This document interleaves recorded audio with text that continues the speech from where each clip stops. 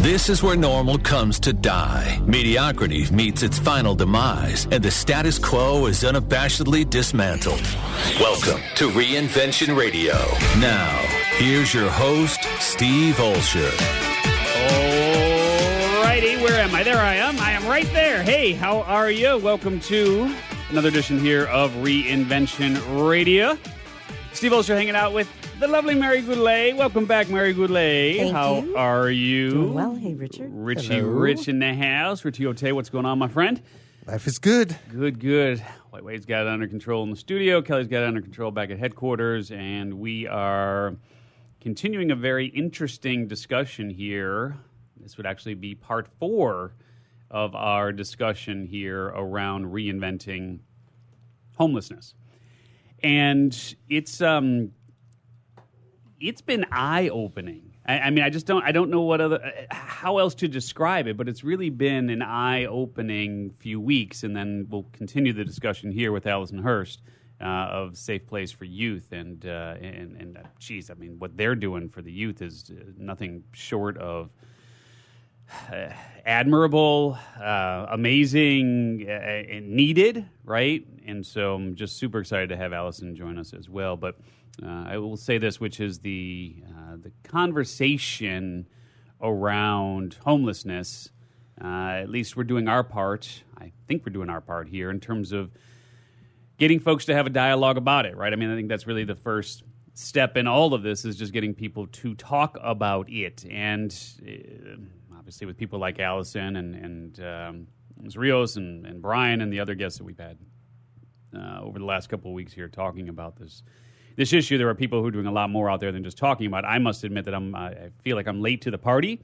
Like, clearly there are folks out there who are doing as much as they possibly can for the homeless, and here I am just kind of late to the party, just trying to create awareness. But I guess we all have to do our part when we can do our part. So often when people ask me around the discussion of, what's the first step and how do you help people discover their what, right? I'd say that the first step in all of this is really just turning the light switch on.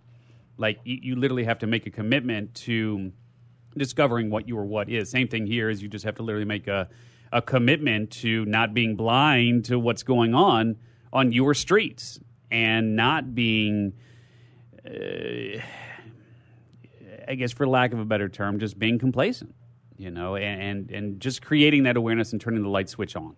Right, I think really is the first step. Yes, Wade, you're already out of your chair. Yeah, but no, I love this. And so what lessons have you learned over the past 3 episodes? Well, let's do a recap at the end of this one, and let's talk about some of those things that we have learned. I think it's a great way to wrap here as we close out our first series, and I will just simply say that this is our first series on reinventing homelessness, because I do very much want to do this again. And so, let's talk about what we've all learned here as we can at the end of today's conversation. But let's jump straight into it, because Allison is a very busy woman who is doing amazing work in the world. So, Allison from Safe Place for Youth, thank you for joining us. How are you doing?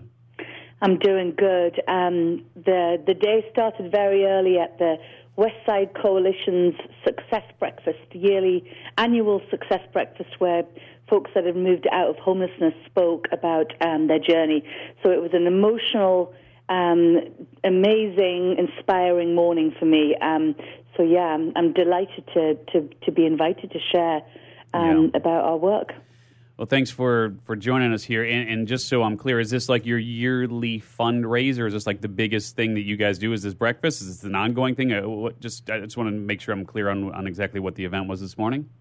So the Westside Coalition is a collaborative of government agencies, non-profits, community members that gather monthly to discuss issues around hunger, health, and homelessness. And every year we do, and it's been going for 25 years or something, and this morning was the annual Success Breakfast. So I'm one of Safe Place for Youth is one of many agencies that participate and nominate folks that have come to us for services and have moved out of homelessness, and we all gather in this large ballroom at the Lowe's Hotel and really celebrate the human spirit. Yeah. It's an amazing event.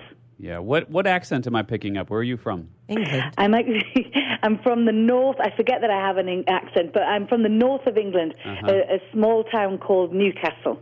Gotcha. And so you're based in L.A. now, is that correct? I am. I've been here for over 16 years now. And we haven't actually had a global perspective on the homelessness issue. Is homelessness also an issue in the UK, in England specifically? What can you bring a little bit of global perspective to it, since you obviously have knowledge of what's been going on in that part of the world? Well, to be honest with you, I actually don't know a lot about what's going on in the UK, because when I moved from the UK, I was a garden designer, so I literally have no idea, other than when I go home now, clearly, because I have this different lens, I look and I know that it's becoming an increasingly a problem in the UK as well, as the safety net is being removed as shifts in governments happen, and public housing is becoming less accessible. I know the numbers have increased, but I actually don't know a tremendous about how or what's going on in the UK. Yeah, no worries. Okay, so let me just kind of set the stage here then. So 16 years ago, you came to, we don't have to get into too much of the story there, but somehow you ended up in L.A., and I'm trying to just understand and connect the dots here. How did you then become involved with the homeless community and doing the work through Safe Place for Youth, and just connect the dots for us there in terms of how you got involved in this world?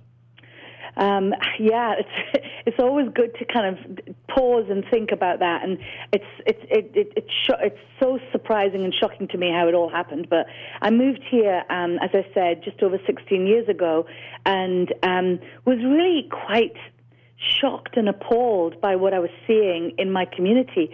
I live near Venice Beach, and I would go to the beach with my own kids, who were kind of middle school age at the time, and I'd see all of these other kids hanging out around the skate park and on the grassy areas and on the boardwalk, and I didn't really quite understand what was going on, and I started to dive a little bit deeper and realized that these kids were literally homeless, and I'd never seen that in the community that I lived in London before I moved to... Wait, but Alison, I'm sorry, did you figure that out did you actually begin having conversations with them? I mean, you just see some kids skating around, kind of hanging out. How did you make the connection then that they were actually homeless? Yeah, I chatted to a few of the kids, and I realized that they were literally homeless. And then I started researching like what was happening on in our county, in the city, in Venice Beach, and realized that this was, it was really bad in Venice, but it was really bad elsewhere in the county, and really, really like a major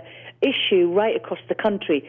So I just was, and I was really shocked by that really very few resources existed, and next to no resources existed at that time on the west side of LA. There were resources in Hollywood, it was, but not on the west side, and certainly not located directly in Venice. Mm-hmm. And you were working a day job at this point. You came over from the UK. You were still in the world of horticulture or something of that nature. I just want to make sure. Yeah.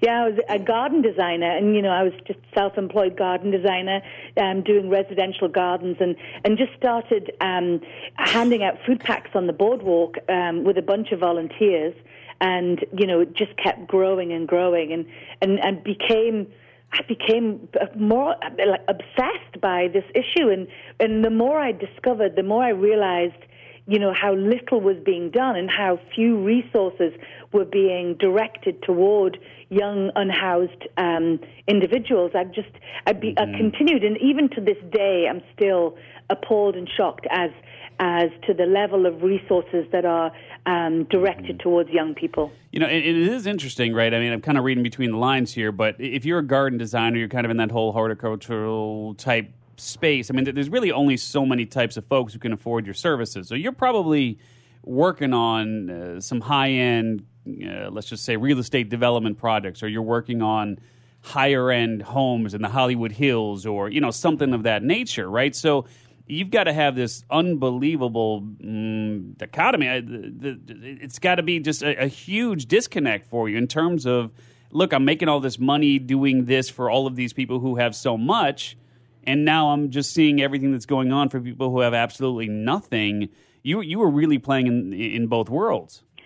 You bring up a very, very good point. I think I wasn't even aware of it at the time, and I have to remind myself now. But the juxtaposition of the wealth that I was seeing in the garden design world, and compared to what I was hearing from the young people, I would do gardens on properties that literally could house 50 people. Mm-hmm. It's just shocking to me that and the truth of it is, there is enough wealth in this city to end this misery. There is enough wealth and philanthropy, and it's really about having people really think that this is the most important, just outrageous tragedy right before our eyes, and have people realize that they can all be part of the solution. I feel like people turn a blind eye because they're overwhelmed with the enormity of the issue,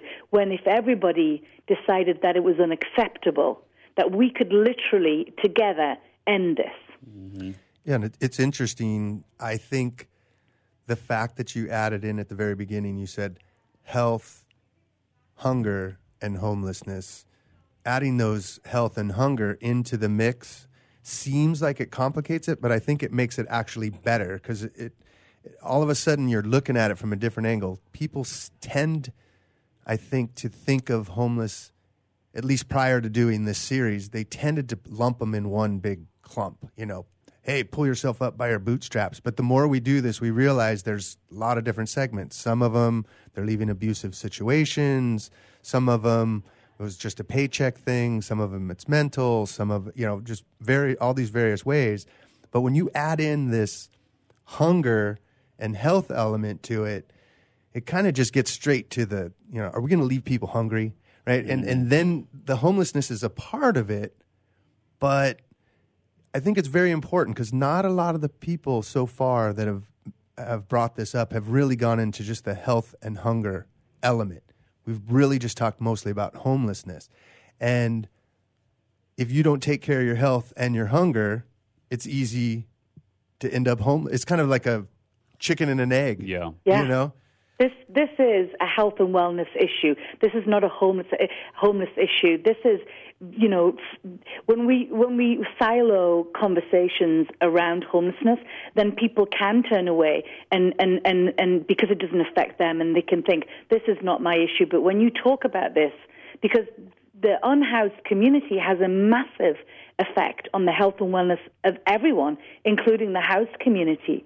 It's there was one of the speakers this morning talked about how she was a professional doing very well, and her husband got very, very, very sick, and her son, and they all ended up living in a car, sleeping outside of his school, and it was really all health related. She had to give up her job to take care of her husband and a child, and it was all health related. So I'm delighted that some of the larger government funded departments are starting to see, the Department of Mental Health, what role they can play in ending homelessness, the Department of Health Services, what role they can play in seeing the end to homelessness. Watching many of the chronically homeless folks that have been on our streets for years, going in and out of our hospitals, creating huge costs to all, and recognizing if those folks were housed, that they wouldn't need to do that. Yeah, Mary, I think you would. Yeah, hey, Allison, it's Mary. Hi, Mary. Hi. So I'm looking at your PDF and you have tremendously huge, strong partners and a lot of donors. And I know, people's lives cycle and things happen. And you had a big celebration event today. Can you give me an idea of, percentage-wise, it can be rough, how many do move into, maybe permanent housing and getting help to become more self-sustaining? Yeah, this is an area for celebration and also for sadness, because we served 1,300 young people walked through our doors last year, and 200 of them moved safety off the streets. That's not good enough. That's because of a lack of resources. Many more of the 1,300 do what we call self-resolve, where either they figured stuff out for themselves.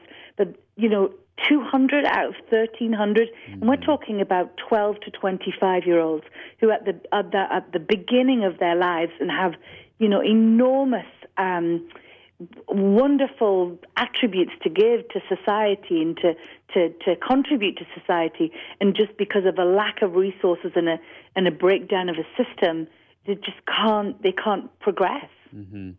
Let me ask you this, so just so I'm clear here, in the years that you've been doing this, and obviously having thousands of conversations over the years with the homeless youth, because I always. Part of what we're trying to do here in the series is we can do our best to address the symptoms. But what if we can address the disease? Meaning, from the standpoint of what if we can identify what is that precursor to becoming homeless, right? There's something that happens, especially with the youth. And I know sometimes, and having read up on what you do there, I mean, sometimes there's fights with family. Sometimes they get kicked out of the house. Sometimes they just feel like, they're old enough and they can make it on their own, and they get out into the real world, and then their pride kicks in and they can't, they don't want to call back to their family. And then there's abuse. And I mean, there's so many different reasons why people end up, especially the youth, end up on the streets. God, is there something that you were seeing? I mean, I know you've identified these 4 or 5 different areas as a common thread that ties so many of them together. But is there something that you're seeing as the most common thread, and then is there a way to do something where we can help them before that happens? Like, that's what I'm trying to figure out is what is that? Everybody's born into a family, especially when you're dealing with the youth, right? I mean, they're born into a family. I mean, some, I guess, get abandoned at fire, houses and left on the doorstep, but very few, babies does that happen to. So you're born into a family, you're there, you're being raised, you have a support system, albeit sometimes it's not an idyllic situation. But what can we do in that step before? What are you seeing as that common thread? So the common thread that I continuously hear and see is that all systems of all types are broken. And so whether it's from, as you've indicated, from the family system, and there are just not enough safety nets around to support families to keep them in place, the prevention piece. We just have never funded enough or valued prevention enough as a country and as a county. Folks that are struggling to make ends meet who are what we call doubled up, multiple families living in one apartment. And something has to give, and generally it's the oldest child has to walk away because there just is no room for them. Most of the young people we serve identify being kicked out or thrown away, or literally there just is no more room for them, and that they, at 18, have become an adult and they need to make it for themselves. So we hear that all the time. And then I I'm so glad that you brought up the pride. I think that the folks that have not experienced homelessness don't understand the hopelessness and the lack of pride and the shame that people feel when they can't make it on their own. I have 18-year-olds who come to me all the time and say, "But I should be able to do this. Like, I should," and they feel so ashamed that they can't do it. And while most of the housed young people who are in our community couldn't do it at all without the help of natural supports, whether it's family members or just good friends. We all need support and help, and these kids try and do it on their own, and they just feel so much shame. But it's the foster care system.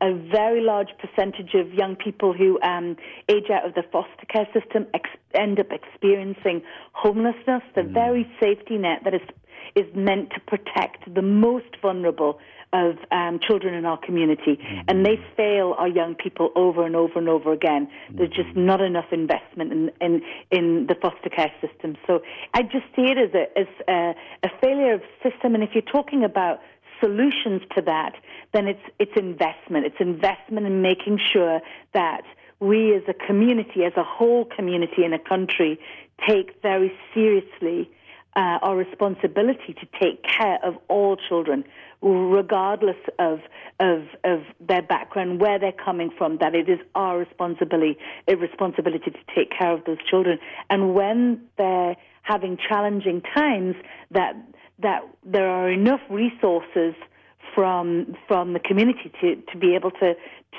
support them. What does that look like, though? I mean, I just want to make sure I'm clear on this, because Safe Place for Youth, just so everybody is clear, you guys actually provide housing. You provide. I'm just and thank you for the efforts and the work that you're doing here. But just so that folks are clear, the name of the organization is Safe Place for Youth. But specifically, what does that mean? Because I think you are providing solutions. You just need more of these solution places, if you will, right? So I want folks to understand exactly what you guys are doing.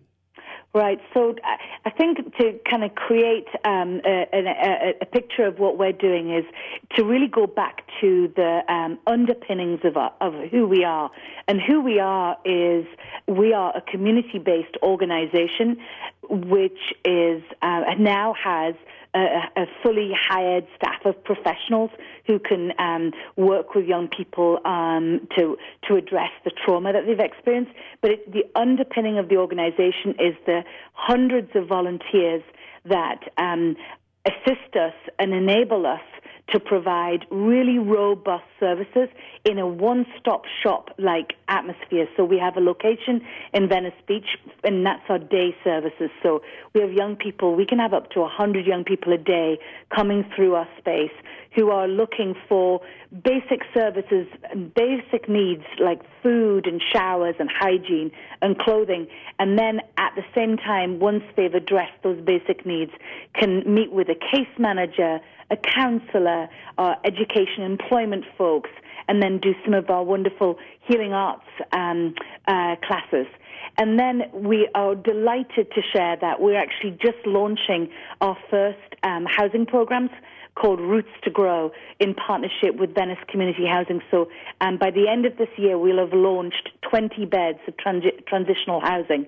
Up until now, we have not been able to have any housing. It's part of the big challenge, and I'm sure you've been talking about this during this process of talking about homelessness, is citing any services.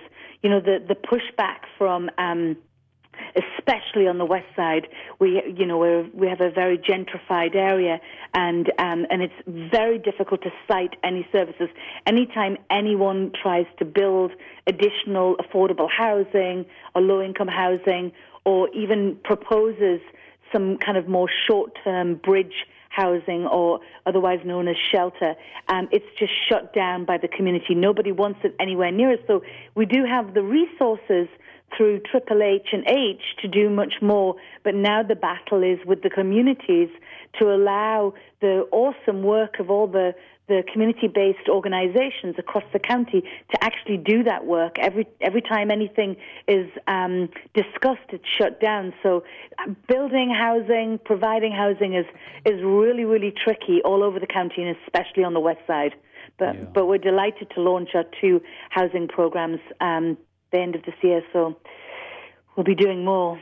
Good. Yeah, and you know, it really is an interesting question too. I mean, we've had conversations with folks who've actually gone out into the community, much like yourself, but we've had conversations with people who actually have been homeless and lived with the homeless, and reality is they're just people, right? I mean, some are mentally ill. I mean, we've addressed some of that, so we know that some are mentally ill, but for the most part, you know, these are just people who were one paycheck away from ending up on the streets, and that paycheck ended up, disappearing, and they ended up on the streets, right? Or, as you said, they got kicked out of their homes, or these sort of things. And I think that the whole question, if I'm hearing you, and please correct me if I'm wrong here, but I think part of the education, part of the solution here that we can look to move towards is actually humanizing the people that are on the streets, right? And actually having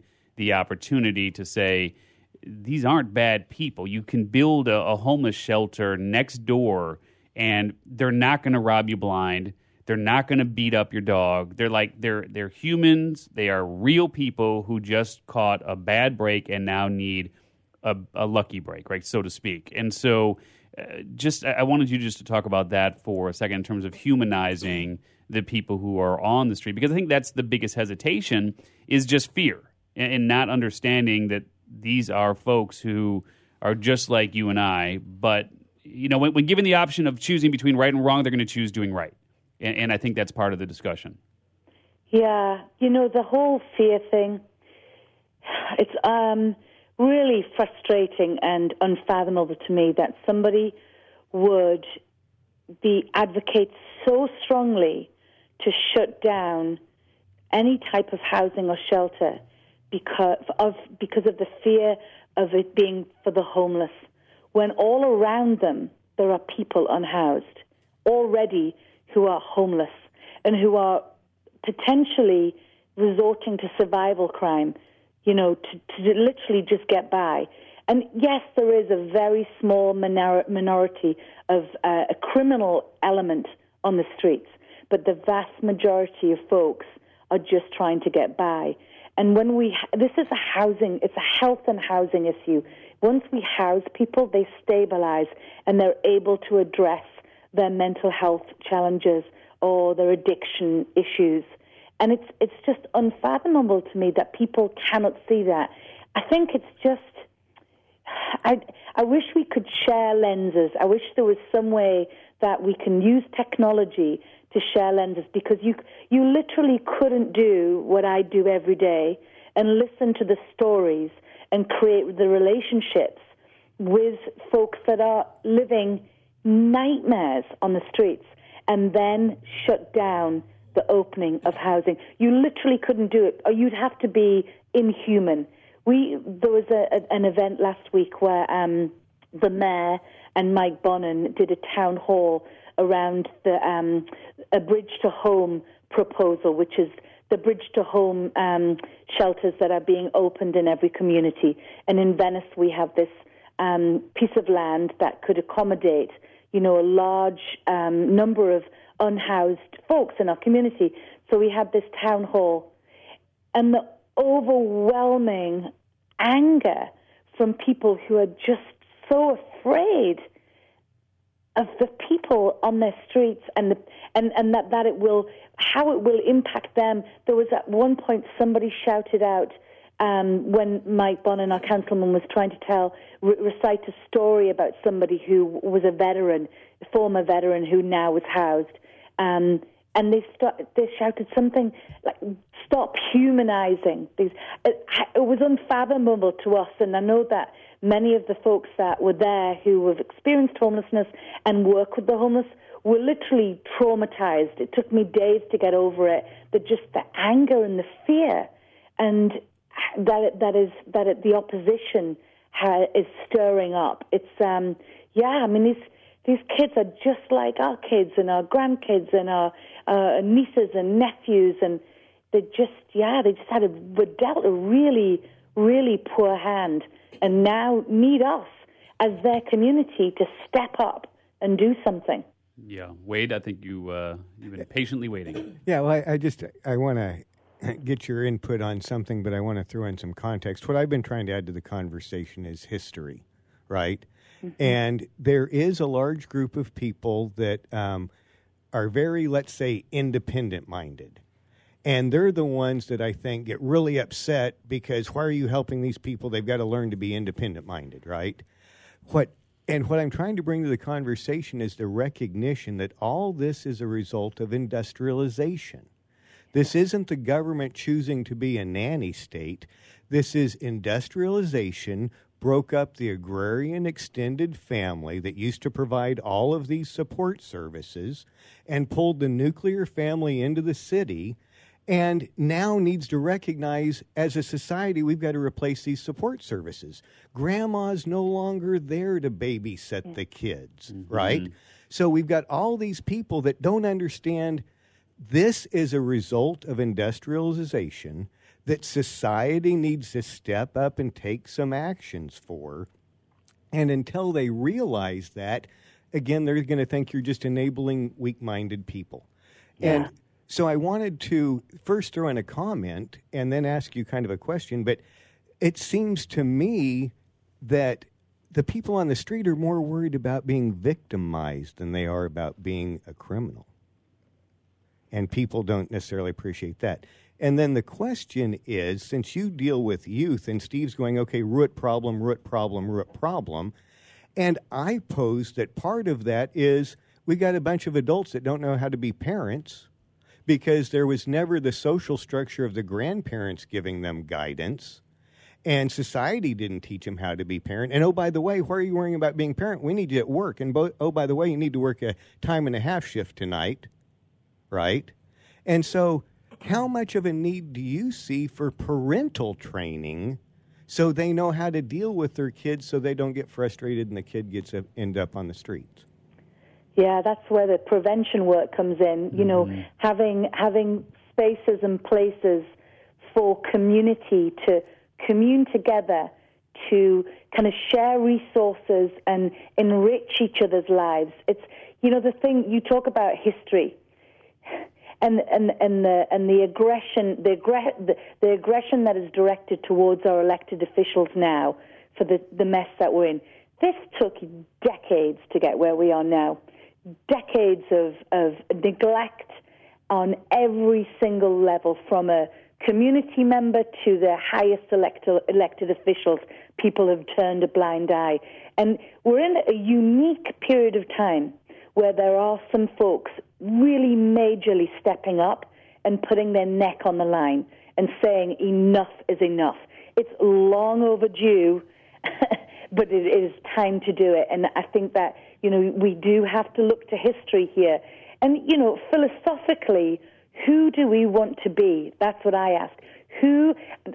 I can sleep at night because I stepped up and did something, and I provide a space for others to do that. Mm-hmm. That's all I do now. My job is providing the space for others to step up. Mm-hmm. And it's time that everybody did that so that they can sleep at night. If the listeners could understand the unbelievable stories that these kids tell us, that how much they are victims to the streets. It is shocking. And you can't not do this work when you hear that. That keeps us driving forward because this work is tough. You know, the burnout of the folks that actually do it day on day in is really through the roof. And so, but we need everybody to get involved. My whole thing is, look at me. When I launched a Safe Place for Youth almost 7 years ago, I didn't even know how to send a group email. And now I run a large organization that's helping hundreds of young people. And if I can do that, then everybody has something to give. So, step up and be part of the solution. But, history plays a very large part in this.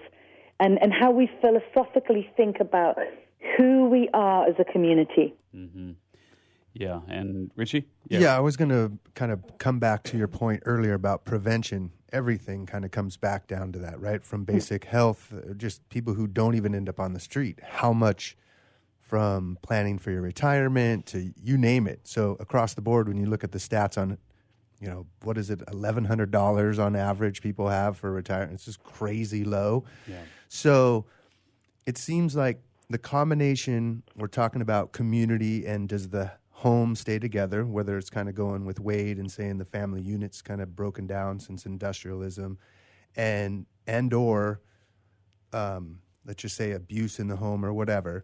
If we think of it from the preventative standpoint, what do you see, and community, what do you see that we could do to help people feel closer and humanize early on? Because I'd imagine some of these kids probably feel more at home with their other people that are on the street than they do with their families. So what can we do from a building a community in prevention earlier So we don't have to only, I mean, look, we still got to do what we got to do with the homeless and health, and I get that. But I'm trying to be as proactive as possible. I hear it in your voice.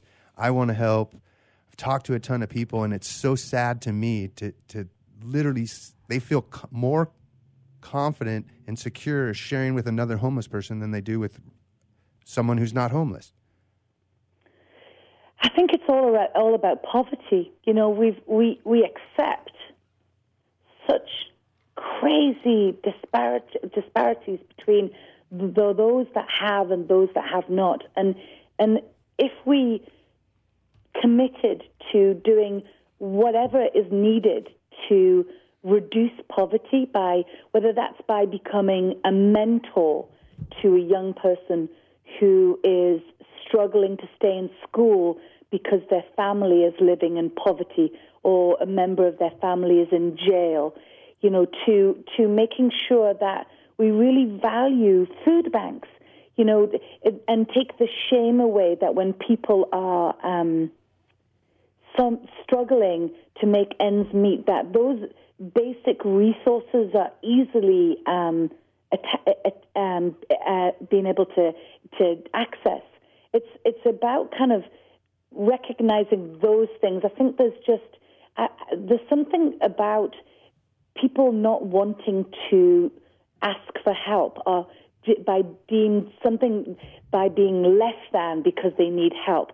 So I think it's looking at, you know, what we find acceptable around poverty, because poverty leads to homelessness and ends up costing us as a society a tremendous amount on every level. For sure. By financially, through criminally, through health. It's really about looking at the root causes of poverty, and you know, and how we connect and interact as humans.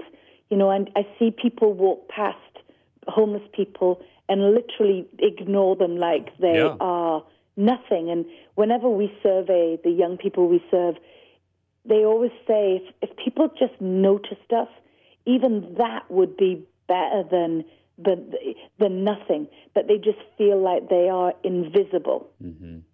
Let me ask you this. So, you know, it's interesting. On one hand, you're, I don't want to say kicking yourself or kind of down around the fact that you've only helped 200 out of the 1,300 people, the youth that have come through, your facilities there. And on the other hand, I'm thinking, my God, you've helped 200 youth get off the street. Like that's unbelievable. That's amazing. That's a huge number. So, I mean, first and foremost, I mean, you should be applauded and revered for taking 200 kids off the street. So I hope you recognize the work that you're doing is incredibly powerful. And whether it's 200 or 1,300. I mean, 200 is a huge number. So just from our perspective, and I know it gets kind of hard when you're sitting in the middle of it to really appreciate what you're doing, but from an outside perspective, please know that the work you're doing is amazing. And let me just kind of give you the magic wand here.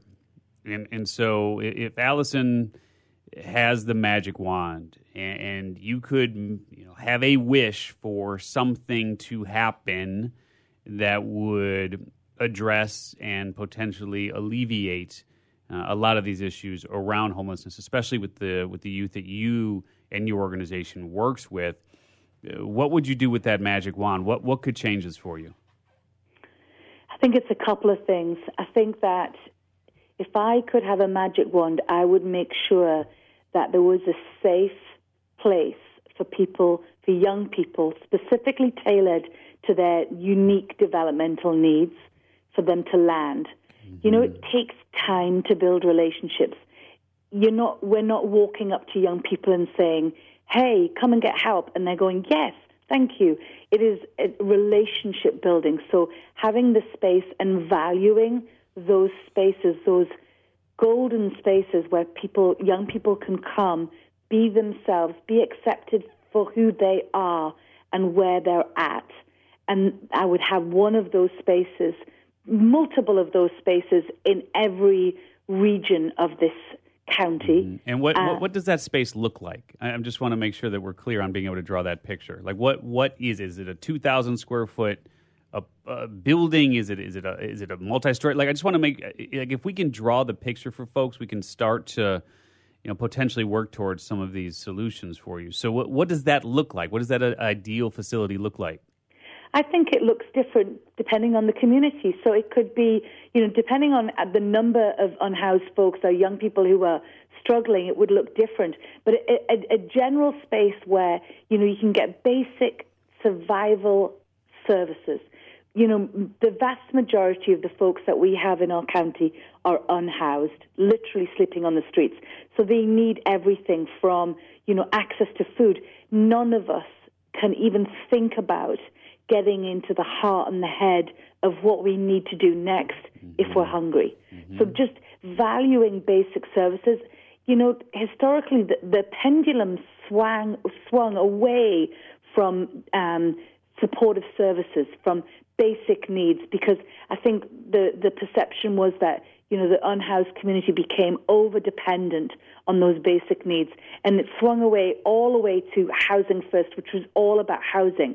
And now we're recognizing we need it all. We need these safe spaces for folks to land and be welcomed and be assessed for the resources that are available. So having that space to land. And then we need more housing of every type. We need crisis housing, which could mean that a place for somebody to stay until we've identified a relative or a family member or a friend that they can return home to. We do a tremendous amount of what we call reunification. We're talking with people from across the country and reunifying them with their family members. But in the period of time that takes to process, that young person is still on the streets, and their life is endangered. Hundreds of people died on the streets. I think the number's 800 people died last year on the streets of LA. And so we need that crisis housing, and we need the more longer-term bridge housing.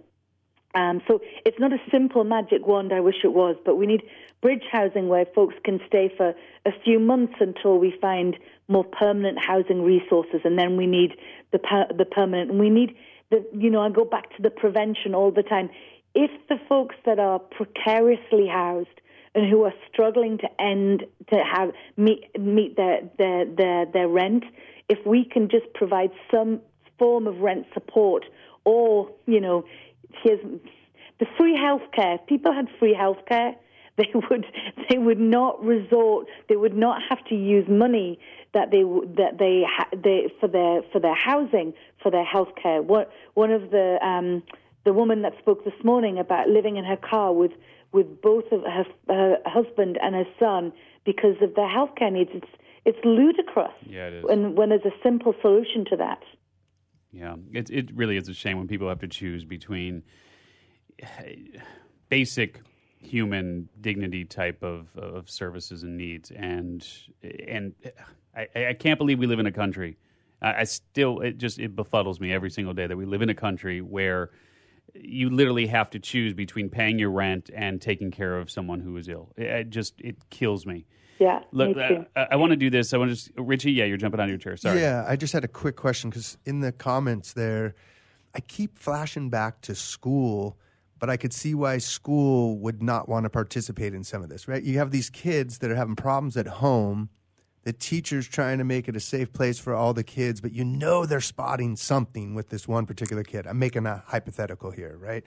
What do schools do? How do they handle it? Like maybe this kid is getting beaten up at home and they're about to run away. Like that's a touchy one, right? Like do they even get involved much with that? But they have to see stuff coming. Oh, yeah. The school systems see a lot. And there was a study done a few years ago by Professor Eric Rice from USC around what the real data is around homelessness and young people who are in school of all ages. And the numbers were blew away the point in time homeless count numbers. They were absolutely huge. So the schools absolutely are a place where prevention could come into play. Again, massively under-resourced, every school district is meant to have a homeless liaison.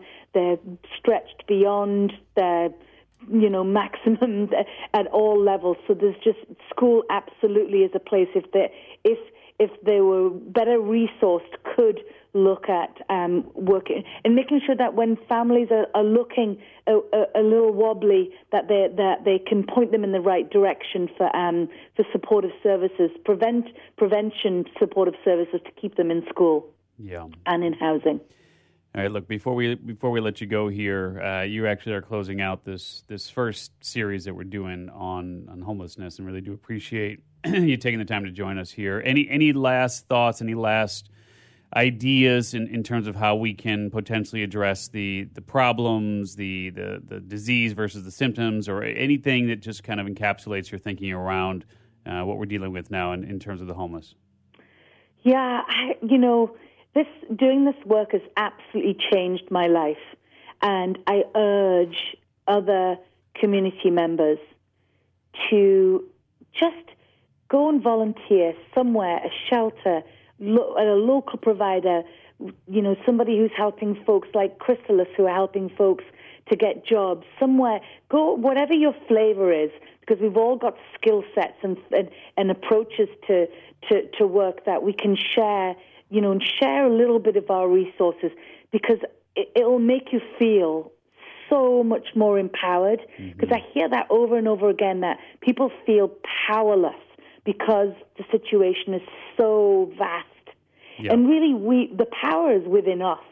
And SPI, Safe Place for Youth, has proven that. We're a community-based organization, and we make stuff happen, and we change people's lives. Yeah. And it's mostly community members, and we have this awesome team of paid employees who lead the way, but it's our community members that fund us and volunteer and bring in the gift in kind, because there's no way we could do what we do without. So I urge you to step up and become part of the solution. That's my And once you speak with our unhoused neighbours, you couldn't possibly be afraid anymore. Mm-hmm. Mm-hmm. If people want to get involved with your organization, Safe Place for Youth, where should they go, Allison? What should they do? How can they help? They could go to our website, safeplaceforyouth.org. We have a volunteer page, and you can come and do an orientation and find out about all the different opportunities. We actually just, ironically, I was a garden designer, and we literally just launched a garden, a community garden, which is going to be a food insecurity and workforce development program, but it's right in the heart of Venice. We need as much support as we possibly can. But, in whatever community you live in, just find there's amazing organizations everywhere fighting this battle, and just step up and get involved with whoever. But go to our website, come, give us money, volunteer, come and mentor one of our kids. We have this. We launched a program last year as a pilot called Host Homes, and where we literally say, open up a spare room in your home and take a young person in as a temporary bridge housing until we find them something more permanent, or return them home. And 6 members of our community so far have taken young people into their homes, and already 4 of those young people have moved into permanent housing. And it's just going to be. I have such faith. I have faith in the folks in this community that really want solution, and I urge everybody to step up and be less afraid. Yeah. Allison Hurst, thank you so much for joining us here on Reinvention Radio, and for all the work that you're doing with Safe Place for Youth. And again, folks, go to safeplaceforyouth.org to grab more information there. So, Allison, thank you so much for joining us. I appreciate the invitation. Have a wonderful day. Yeah, you also. All right. Well, so it's we've covered a lot of ground here on the series, and actually I misspoke because this is not the last not the last one we're doing. We actually have one more here in the series, so we have a bit of an encore since I just ended it, and now I'm saying, hey, it's not over. We have actually one more, so an encore. Good job, Bon Jovi. Yeah, I know, right? So so next week we will continue the discussion here around reinventing homelessness, but I don't know why does this one feel so different because it's kids? Is it like, Oh, the kids ones crush me. you know, I mean, not that we shouldn't have the same empathy or sympathy for the adults, but I just a 12-year-old she works with kids that are between 12 and 25. And is it really that it's kids, or is it that we're just stacking on the fourth week now and you're realizing that it's not just this thing called homelessness? There's all kinds of things involved with it. There's the lack of food. There's the lack of support. Of course, it's kids, right? I'm not trying to take a light away. Yeah. But, this could be you're feeling more because it's all stacking on top of each other. This is now the fourth week of, man, it's not just a bunch of lazy people. Yeah. Right? Like this, there's a lot of stuff going on. And we think know it's this. lazy. No. Yeah. I'm being sarcastic when I said But there are some people who there's a lot of people who It's think a that. perception. Yeah, Yeah. There's I mean, that's a the same lot thing. of Same people thing with who think welfare. that. Same thing with poverty. You got the people who just are out there thinking that they can just go out and help themselves. They can go out and fix that. And If you give them unemployment, they're not going to go look for work. yeah, Wade, what's going on? And food stamps. Well, just I'm sorry, Emperor Wade. What's going on? yeah. Yes. Well, see, I was going to say there. If I was emperor, I've got a solution. And let me just encourage everybody: go out and vote. It's critical that we vote, but be aware if you write me in for every of the positions from dog catcher up, that might make me emperor. Yeah, so I right. don't know. So just an option there. Yeah. But, Thanks, Wade. But imagine if we did this, okay? Imagine if we had a facility that was combination health clinic, VA center, okay, and community resources. And whenever you get down on your luck, you can come to this place, fundamentally at one level, bunk bed soup kitchen, right? But here's a safe place to grab some food and some place to stay. And we need to, in my opinion, enforce vagrancy laws. So it's just that we're going around, we find you on the street, this is where we point you to. But now we can triage you, right? If you're really just down on your luck and had a bad break, here's the services we have for you. If you're a vagabond and just don't want to participate in society and want to camp out, great, but you can't do it in downtown. Here's where you can go do that. And then we can filter out the psychologically challenged and figure out how to deal with them. And if we just have that start level of triage, and then we got to fix the causes, Yeah. but at least now we've got a rational solution where, again, as a society, we're recognizing we can't ignore this. Grandma babysitting is long gone. Yeah. So if we agree we can't ignore it, here's a basic thing that if Wade was emperor, he would set up. And then we could start addressing and isolating, and to bring it back to Allison's situation, I think that the psychologically impaired are what create most of the fear of the homeless. You know, it's one thing to go, wow, there's a kid on the street, let me go help him. It's another thing, here's somebody, but if I approach them, I may discover they're insane. They grab a machete.